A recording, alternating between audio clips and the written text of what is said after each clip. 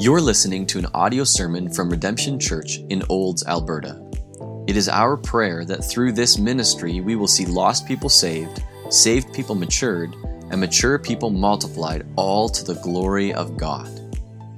For more information about our church, or to let us know how we can be praying for you, visit us online at www.redemptionolds.com or send us an email at info@redemptionolds.com. Good morning. We'll start by dismissing the kids. So if your kids are in children's church or Sunday school or nursery. Well, we are now on sermon 15 of 16 in our Life Under the Sun sermon series. We're on chapter 11 of 12 of this great book and about to close the book on Ecclesiastes. And I trust that if you've had the opportunity to be consistently tracking with this series, that you've come to understand the deep, rich, and highly relevant truths that are nested within this ancient book. And also that you've come to love and appreciate this section of God's living and active word. Speaking of which, please have your Bibles open in front of you. What you need to hear today will not be from me. I'm a broken man working through the exact things I'm preaching about. I get emotional when I get near the cross, and I'm up here mostly willing as a servant, relying on God. And what you need to hear today will be from God's word through the power of His Holy Spirit. If you don't have a Bible, there should be one on the pew rack in front of you. And if you don't have a Bible of your own, please take that one home with you. It's our gift to you. If you're looking for Ecclesiastes, it's right in the middle of close to the middle of your Bible. But it's a short book, so you open your Bible and you don't end there. You're going to end up probably on Psalms, and you can flip over to Proverbs and then to Ecclesiastes. We'll be reading from Ecclesiastes chapter 11 in just a moment. But first, I'd like to tell you about Howard Temin.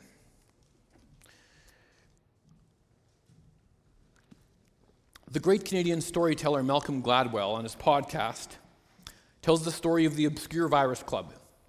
It was a group of 3 scientists working in the area of cancer research in the 50s, 60s, and 70s. They were carrying on a work that began in the early 1900s, where scientists had identified tumors in chickens that appear to be contagious. The group was focused on an obscure area of medical research in the field of oncology, centered around the hypothesis that viruses could alter DNA. To say they had little support from the scientific community would be an understatement. Not only was there no support for their work, it was outright rejection and ridicule.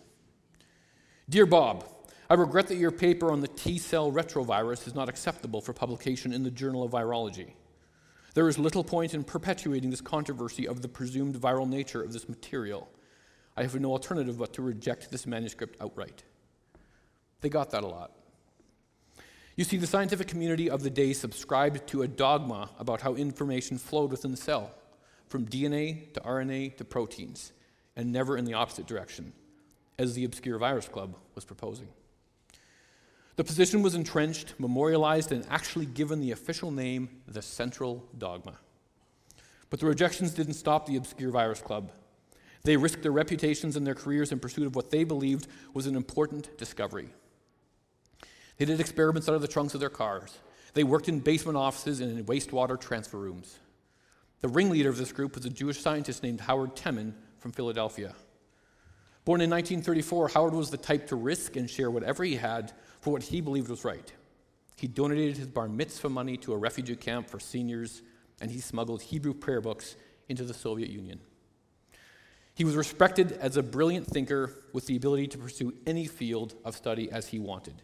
Yet he chose to focus on the chicken tumor virus. And it's a good thing he did. In 1969, Howard Temin and his colleague located a strange little enzyme in a distant corner of the genetic code. And this enzyme had the ability to interpret RNA and translate it into DNA, enabling the virus to insert its own genetic information into the cells it infected. They called it reverse transcriptase. It would go on to become what most would classify as one of the most important discoveries of the modern era of medicine. It turns out that reverse transcriptase is the central enzyme in several widespread viral diseases such as AIDS and hepatitis B, and maybe even more importantly, it became a key component of several important techniques in molecular biology, including reverse transcription polymerase chain reaction. one of the most widely used laboratory methods for detecting the presence of viruses. You know it by its colloquial name, a PCR test. 6 years later, in 1975, Howard Temin and his colleague David Baltimore were awarded the Nobel Prize, and true to form, Howard Temin trades in his 2 first-class tickets to Sweden for coach so he can take his wife and his daughters. And receiving his award in an ill-fitting suit in a room packed with chain-smoking Swedish royalty and a collection of the world elite, Howard thanks them for the honor, and then without missing a beat, risking his moment in the limelight, risking the long-overdue accolades for his diligent work, standing exactly on his principles, he chastises the crowd. Here we are being rewarded for our work in understanding cancer, and you're all smoking. We are absolutely drawn to the stories of courageous individuals who, with a singular focus, risk everything they have for an ultimate reward. Whatever books or movies or fairy tales or legends, we are infatuated with the personal dimension of risk and reward. In fact, I think our pursuit of this plotline in the lives of those who are distant and beyond us, we forget that each one of us here today is living the same plotline. We have the ability to risk everything we've been given, to put everything on the line for a reward that is so great, it makes a life-saving medical discovery look like a soiled Band-Aid. And so let's turn to the words of Ecclesiastes 11. Cast your bread upon the waters, for you will find it after many days. Give a portion to 7 or even to 8, for you know not what disaster may happen on earth. If the clouds are full of rain, they empty themselves in the earth. And if a tree falls to the south or to the north, in the place where the tree falls, there it will lie. He who observes the wind will not sow, and he who regards the clouds will not reap. As you do not know the way the Spirit comes to the bones in the womb of a woman or with a child, so you do not know the work of God who makes everything. In the morning sow your seed, and at evening withhold not your hand. For you do not know which will prosper, this or that, or whether both alike will be good. Light is sweet, and it is pleasant for the eyes to see the sun. So if a person lives many years, let him rejoice in them all. But let him remember the days of the darkness will be many. All that comes is vanity. Rejoice, O young man, in your youth, and let your heart cheer you in the days of your youth. Walk in the ways of your heart and the sight of your eyes. But know that for all these things God will bring you into judgment. Remove vexation from your heart, and put away pain from your body. For youth and the dawn of life are vanity. I will endeavor to demonstrate that the author is making 3 key points in this passage. Number 1, that we need to risk everything that we have for the kingdom. Number 2, that in doing so, we will be rewarded with supernatural joy that can only come from God. And number 3, that this can only ultimately be achieved through Christ's work on the cross. Let's commit our time to the Lord in prayer. God, we ask that you reveal your truth to us today. As we dig into the rich and deep book of Ecclesiastes, show us deep in our hearts what you're asking us to risk for your kingdom, and give us your confidence that we will experience ultimate joy. We pray this in your name. Amen. Venture everything. The first half of this chapter is clear and pointed. We all have resources and abilities that we have been granted by God, and we need to use them, invest them, and risk them. Holding on to them for our own reasons is absolutely wrong. And the point fits so well with the broader theme in Ecclesiastes of hevel. The word hevel is translated most commonly as vanity or meaningless. The famous first verse of Ecclesiastes, or intro verse in Ecclesiastes, meaningless, meaningless, meaningless, or vanity, vanity, vanity. The word hevel does not mean something has no meaning or that something is necessarily vain. It means mist or vapor. The translators are trying to communicate this concept of something you can't grasp or hold on to, because it's gone as soon as it arrives. Ecclesiastes 11:10 says that for youth and the dawn of life are vanity, or hevel. In terms of youth and vigor, it's not that they're meaningless. In fact, we will unpack today that there is plenty to experience and enjoy in this life. But be that as it may, we still cannot hang on to life and youth, because it's over in a moment. God has granted each one of us life, some amount of health, abilities in varying degrees, and time here on planet Earth. And to hang on to these things is the same as grasping at the mist or a vapor. We can't. Instead, we need to be ready to risk and venture these things for the kingdom. Verse 1 calls us to venture in faith. Cast your bread upon the waters, for you will find it after many days. Let's start with some context here. First of all, my basis for expositing Ecclesiastes is that the author, who calls himself Kohelet, is King Solomon, who ruled Israel for 40 years from around 970 to 930 BC. Solomon is the wisest man who ever lives. He rules Israel from Jerusalem during its golden age, and his wealth and influence are legendary. 1 Kings 10, 22 to 23 gives us a window into King Solomon's life.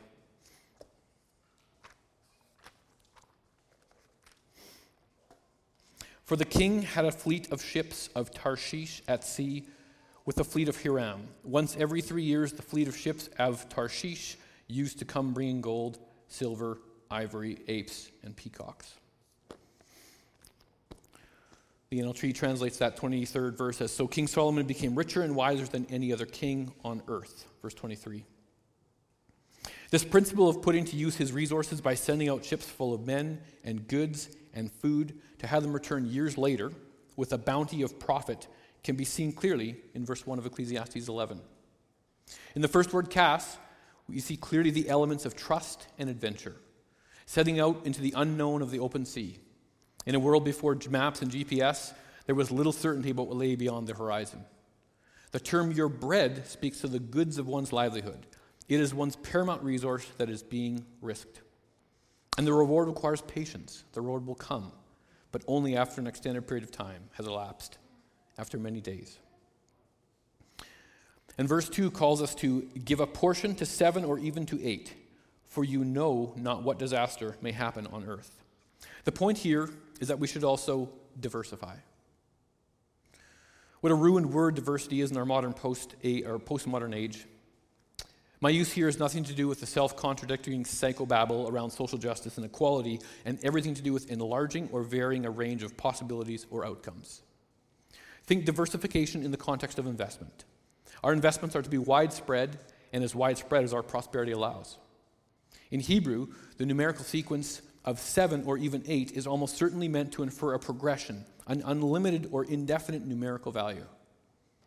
It's intended to communicate the enthusiasm and vigor of our venture, our investment intentions. And the motivation for this enthusiasm is clearly stated in the second half of this verse. 11:2b says, for you know not what disaster may happen on earth. We don't have the knowledge nor the understanding of what is going to unfold in this life, and so our focus should be on putting every resource at our disposal to work at the earliest opportunity possible. And in spite of the fact that we don't know what is going to happen, the author takes a specific turn in his words to remind us that number 3, God has created order. If the clouds are full of rain, they empty themselves in the earth. And if a tree falls to the south or to the north, in the place where the tree falls, there it will lie. I submit to you that the point here is very simple. God is in control, and we are not. The world and everything in it, physical or otherwise, has an order ordained by God, and it will happen exactly as it's been designed to happen. Within the gospel, this is the part that reads, God is sovereign, and we are not. When the clouds are full of condensed moisture, they release that moisture as rain. And when gravity pulls a dying tree down to meet the ground, there it will reside. Such simple cause and effect relations and chain reactions based on the fundamental principles of the laws of physics. But upon a deeper, closer investigation, these claims scream the question, why? Why does the universe operate in an orderly, law-driven, quantifiable, mathematically balanced, logical, and rational fashion? Because God has ordained the order. Verses 4 and 5 go on to explain that even though God has created order, number 4, we don't fully understand that order. In spite of an order and design that screams at us from every corner of nature, we don't fully understand it. We don't always quite get it. In verses 1 and 2, Kohelet implores us to risk what we've been given for the kingdom and to diversify our efforts. And here he warns us that we'll be drawn to our own interpretation, tempted to use our own wisdom. Verse 4 says, he who observes the wind will not sow, and he who regards the clouds will not reap. The clearest application here for us is a charge against procrastination that results from us spinning our wheels, thinking we know more than we do. Caught up on our own wisdom about what we think we know about the world around us, but don't actually know, will be detrimental to our ability to reap the benefits that God has for us. We also call this paralysis by analysis. So consumed with understanding every angle and eventuality in order to aid our decision-making that we fail to make any decision at all. God has established an order in this world that we can't quite grasp, and if we're relying on our abilities alone, we'll miss most of what God has for us. And verse 5 is a further affront to those who hold an anti-God worldview. As you do not know the way the Spirit comes to the bones in the womb of a woman with child, so you do not know the work of God who makes everything. The NLT provides a helpful translation of this verse. Just as you cannot understand the path of the wind or the mystery of a tiny baby growing in its mother's womb, so you cannot understand the activity of God who does all things. Many famous literary works down through the ages have proposed litmus test assumptions on which their work is based. More often than not, these turn up empty upon closer inspection and or furtherance of knowledge and understanding. Charles Darwin, in his famous Origin of Species, posits a simple cell and a complete fossil record as foundational assumptions for his theory of evolution, both of which would be proven factually incorrect in the decades and century that followed. And so it's infinitely fascinating to consider the timeless claim made by the author of Ecclesiastes almost 3,000 years before Darwin. Just as you cannot understand the mystery of a tiny baby growing in its mother's womb. It turns out that blob of a cell that Darwin assumed was simple is actually an infinitely complex structure of machinery, information, engineering, and design that exceeds our own understanding. If you've never seen it visualized with CGI, here it is. This is taking place about 2 trillion times in order to form a baby in its mother's womb. But we don't actually know what makes these microscopic machines do what they do, or how they know what to do. And scientists certainly don't know how the information got into the cell in the first place, unless they read their Bible, that is. And pushed for an answer, some of the most brilliant minds on the cutting edge of human understanding about these processes have one response. You can't help but see the divinity. Millennia later, with piles of advanced technology and terabytes of research data, we're at the exact same place as Kohelet, not able to understand the mystery of a tiny baby growing in its mother's womb. Psalm 139 says,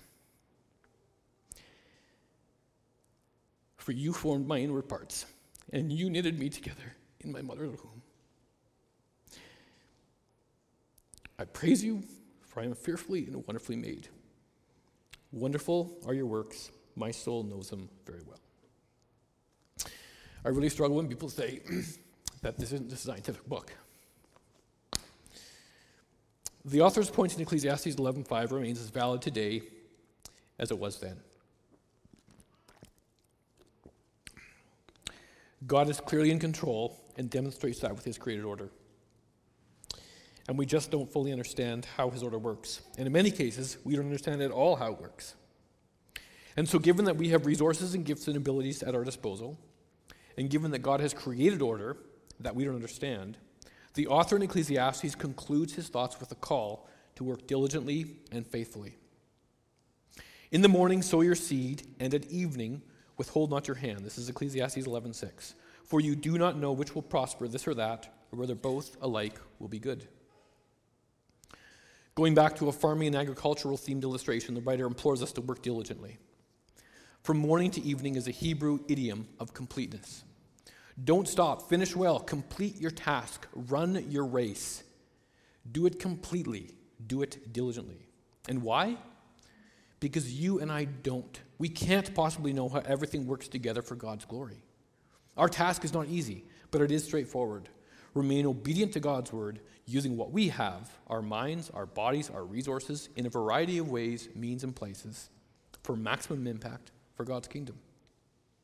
The author Michael Eaton puts it, the believer finds a motivation in knowing that life is supervised by God, even though detailed prior knowledge of God's plan is not available.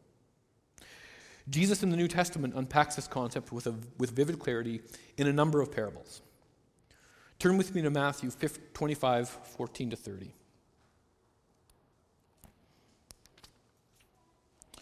This is the parable of the 10 talents.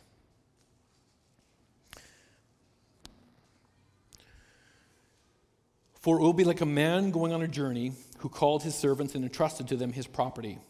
To one he gave 5 talents, to another 2, to another 1, to each according to his ability.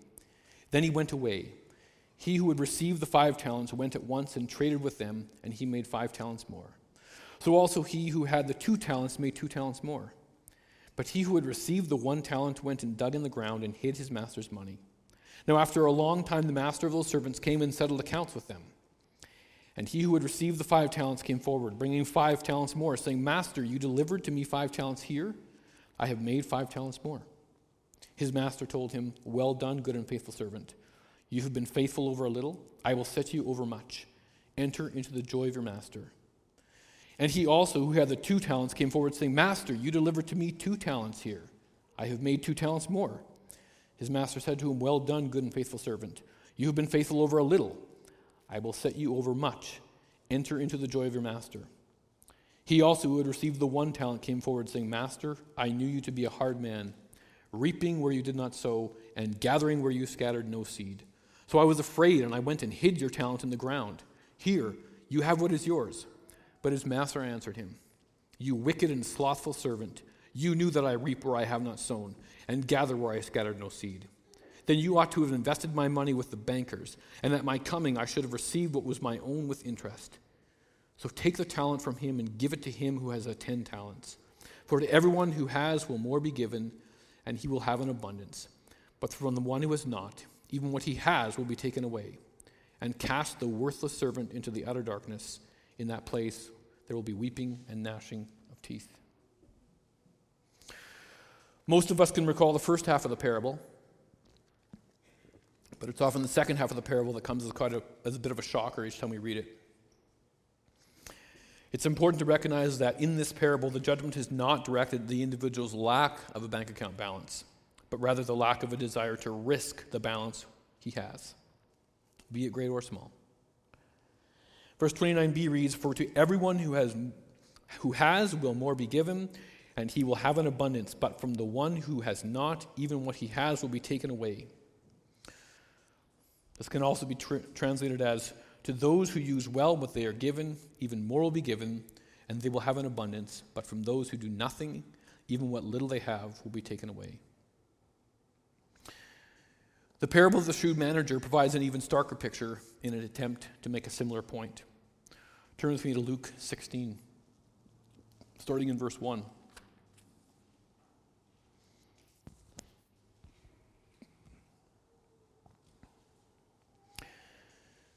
He also said to his disciples, There was a rich man who had a manager, and charges were brought to him that this man was wasting his possessions. And he called him and said to him, What is this that I hear about you? Turn in the account of your management, for you can no longer be manager. And the manager said to himself, What shall I do? Since my master is taking the management away from me, I am not strong enough to dig, and I am ashamed to beg. I have decided what to do, so that when I am removed from management, people may receive me into their houses. So summoning his master's debtors one by one, he said to the first, How much do you owe my master? He said, 100 measures of oil. He said to him, Take your bill and sit down quickly and write 50. Then he said to another, How much do you owe?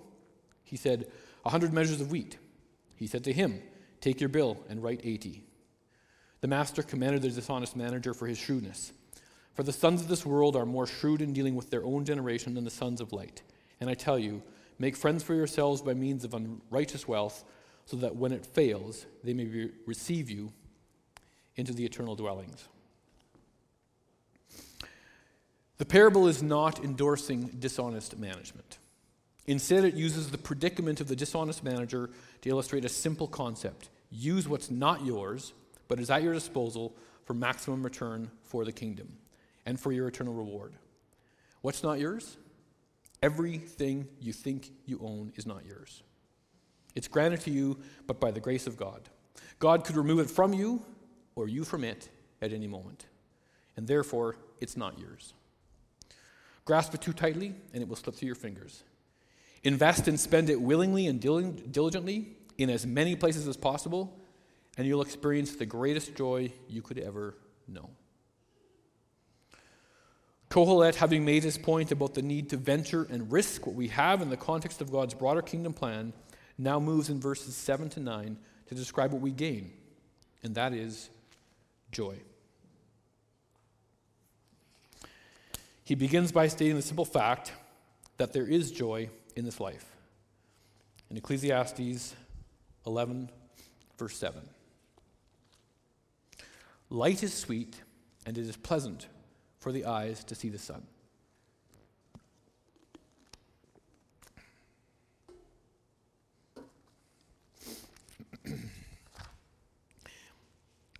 In spite of the fact that we can't grasp or hold on to this life, in spite of the fact that our life on earth is so very temporary, a blip on this timeline of eternity, the author in Ecclesiastes writes and affirms that there is joy in this life. The word light in this context is used to point to the goodness of life in contrast to darkness, adversity, and death.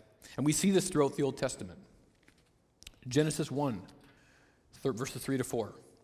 And God said, "Let there be light," and there was light. And God saw that the light was good, and God separated the light from the darkness. Psalm 97:11. Light is sown for the righteous, and joy for the upright in heart.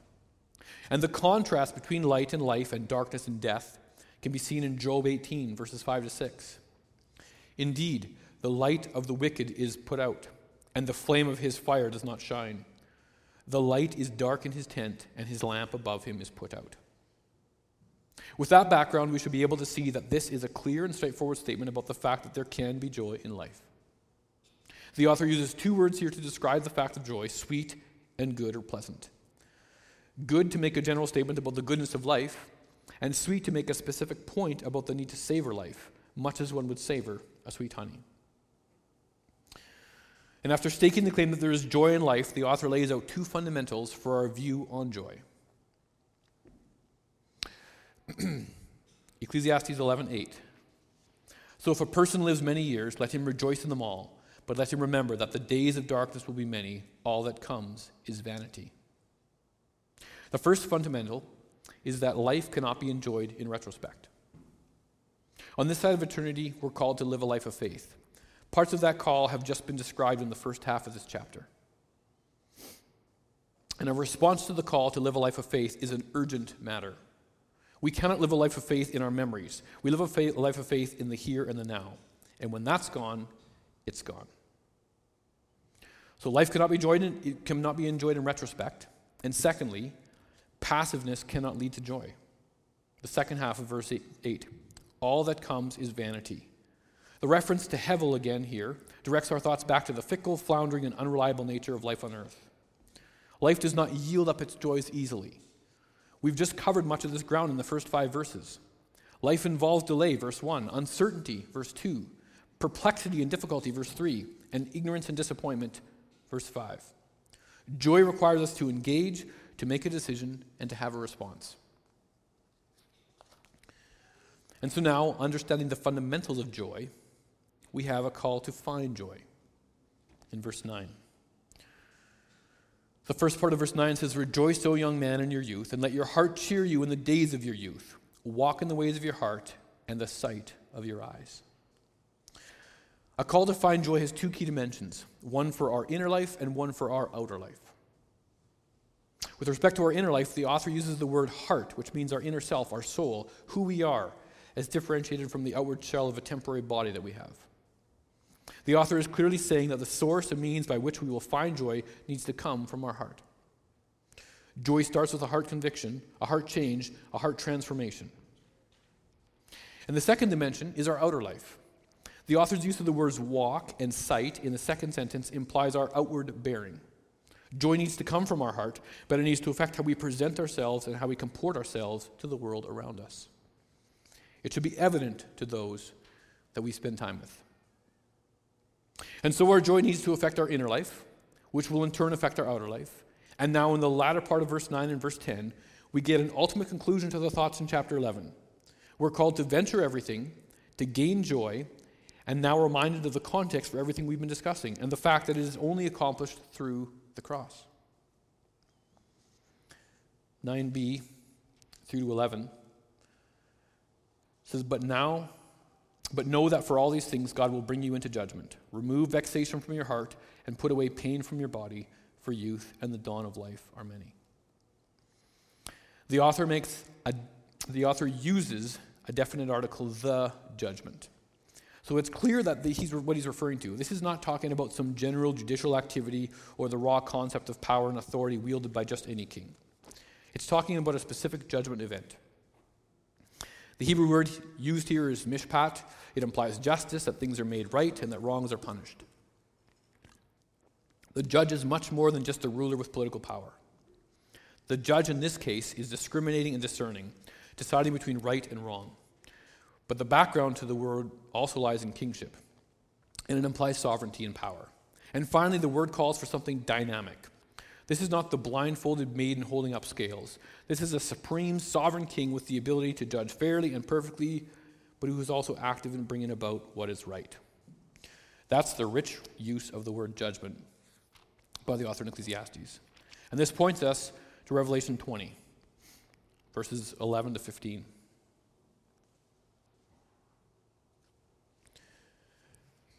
And then I saw a great white throne and him who was seated on it. From his presence, earth and sky fled away, and no place was found for them. And I saw the dead, great and small, standing before the throne. And books were opened. Then another book was opened, which is the book of life. And the dead were judged by what was written in the books, according to what they had done. And the sea gave up the dead who were in it. Death and Hades gave up the dead who were in them. And they were judged, each one of them, according to what they had done. Then death and Hades were thrown into the lake of fire. This is the second death, the lake of fire. And if anyone's name was not found written in the book of life, he was thrown into the lake of fire.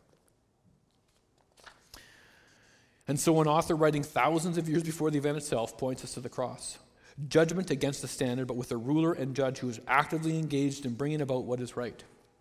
Verse 10 points out two main problems which plague us here in our life under heaven and create barriers to a life of joy. But its place here next to verse 9b makes sense as we recognize that the only solution to both these problems is accomplished with Christ's death on the cross. The first barrier is vexation, which is a condition of the inner life and is solved through salvation. Verse 10 says, remove vexation from your heart. The Hebrew word used here is kahas. It refers to that which angers, grieves, or irritates. It's also used elsewhere in the Old Testament to refer to the sin of man, sin which vexes God. And it is used elsewhere within the book of Ecclesiastes to encompass the perplexity and grief of the experience of life. It's plain and straightforward to see that the only way to remove vexation from our hearts is not from within, but from without through God and through the sacrifice of his Son on the cross. And it's our salvation in Jesus Christ that brings salvation and restoration for our inner life. And the second barrier to joy is the one that affects our physical bodies. Ecclesiastes 11, the second half of verse 10, says, and put away pain from your body, for youth and the dawn of life are vanity. And the Hebrew word used here is bashar, and it speaks of our flesh body and of our mortal frailty. There is a case to be made that the author is describing removing physical discomfort from our lives where possible, but I'm not going to make that case. What I can say with confidence is that in spite of the realities of life under heaven, Christ's death on the cross brings victory over death, the problem of our outer life. The ultimate restoration for the physical pain we see and we experience and we fear. Looking back through chapter 11, we can see that we are clearly called to take an active role in venturing and risking for the kingdom. Our reward is rich, true joy that not only allows us to enjoy the life God's given us, but shapes and molds us while we're in the midst of it. And finally, there's a reminder that we need God to rescue us in order to achieve any of it. As we look forward to taking communion today, let's take a moment to ground ourselves in an appropriate context for the elements relative to our passage of Scripture. A pivotal moment in God accomplishing his work on the day of the cross involved a little baby some 33 years earlier.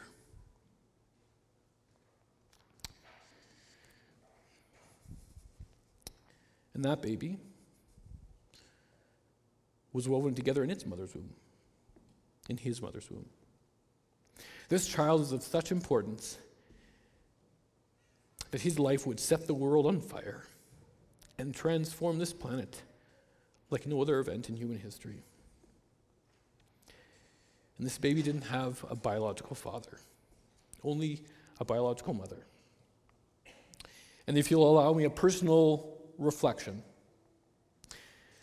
I personally marvel at the thought that as that baby is formed in Mary's womb, in keeping with his own awesome and beautiful design for the conception of life, God weaves in a strand of his divine DNA, along with Mary's, such that every cell in Jesus' body contained both human and divine DNA. It helps me to just catch a glimpse of understanding how Jesus could be fully man and fully God. Colossians 2:9 says, "For in him the whole fullness of deity dwells bodily." And Jesus Christ, the Word that became flesh and dwelt among us, has a critical and pivotal moment in his early ministry that provides powerful context for his death on the cross. Matthew 4 and Luke 4 detail Satan's temptation of Jesus in the desert. Jesus has been 40 days and nights in the desert without food. Satan first tempts Jesus with food, then with testing God's provision, and Jesus rejects both. Finally, Satan tempts Jesus with the promise of reclaiming his creation and all the nations of the world. Matthew 4, verse 8.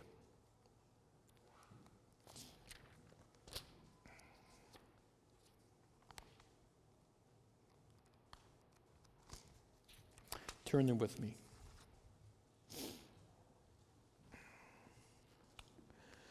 Again, the devil took him to a very high mountain and showed him all the kingdoms of the world and their glory. And he said to him, "All these I will give you if you will fall down and worship me." And then Jesus said to him, "Begone, Satan, for it is written, you shall worship the Lord your God, and him only shall you serve." Whether or not Satan had the power to even deliver on his promise is really beside the point. But Jesus' mission was to reclaim his creation, and here was Satan providing a risk-free, pain-free, sacrifice-free path to accomplishing that mission, and Jesus rejects it. God has asked Jesus to sacrifice his life. The word venture seems to me an inadequate way to describe what Jesus was asked to do by his Father. But it's hard not to see that dynamic of risk as Jesus struggles in the Garden of Gethsemane, sweating drops of blood, begging his Father to take the cup from him. But his Father doesn't. Jesus goes to the cross.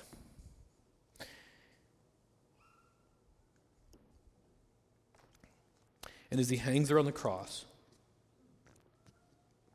embodying all the evil and filth and sin of the entire human race, more than a venture, more than a risk, he's given up everything in obedience to his Father.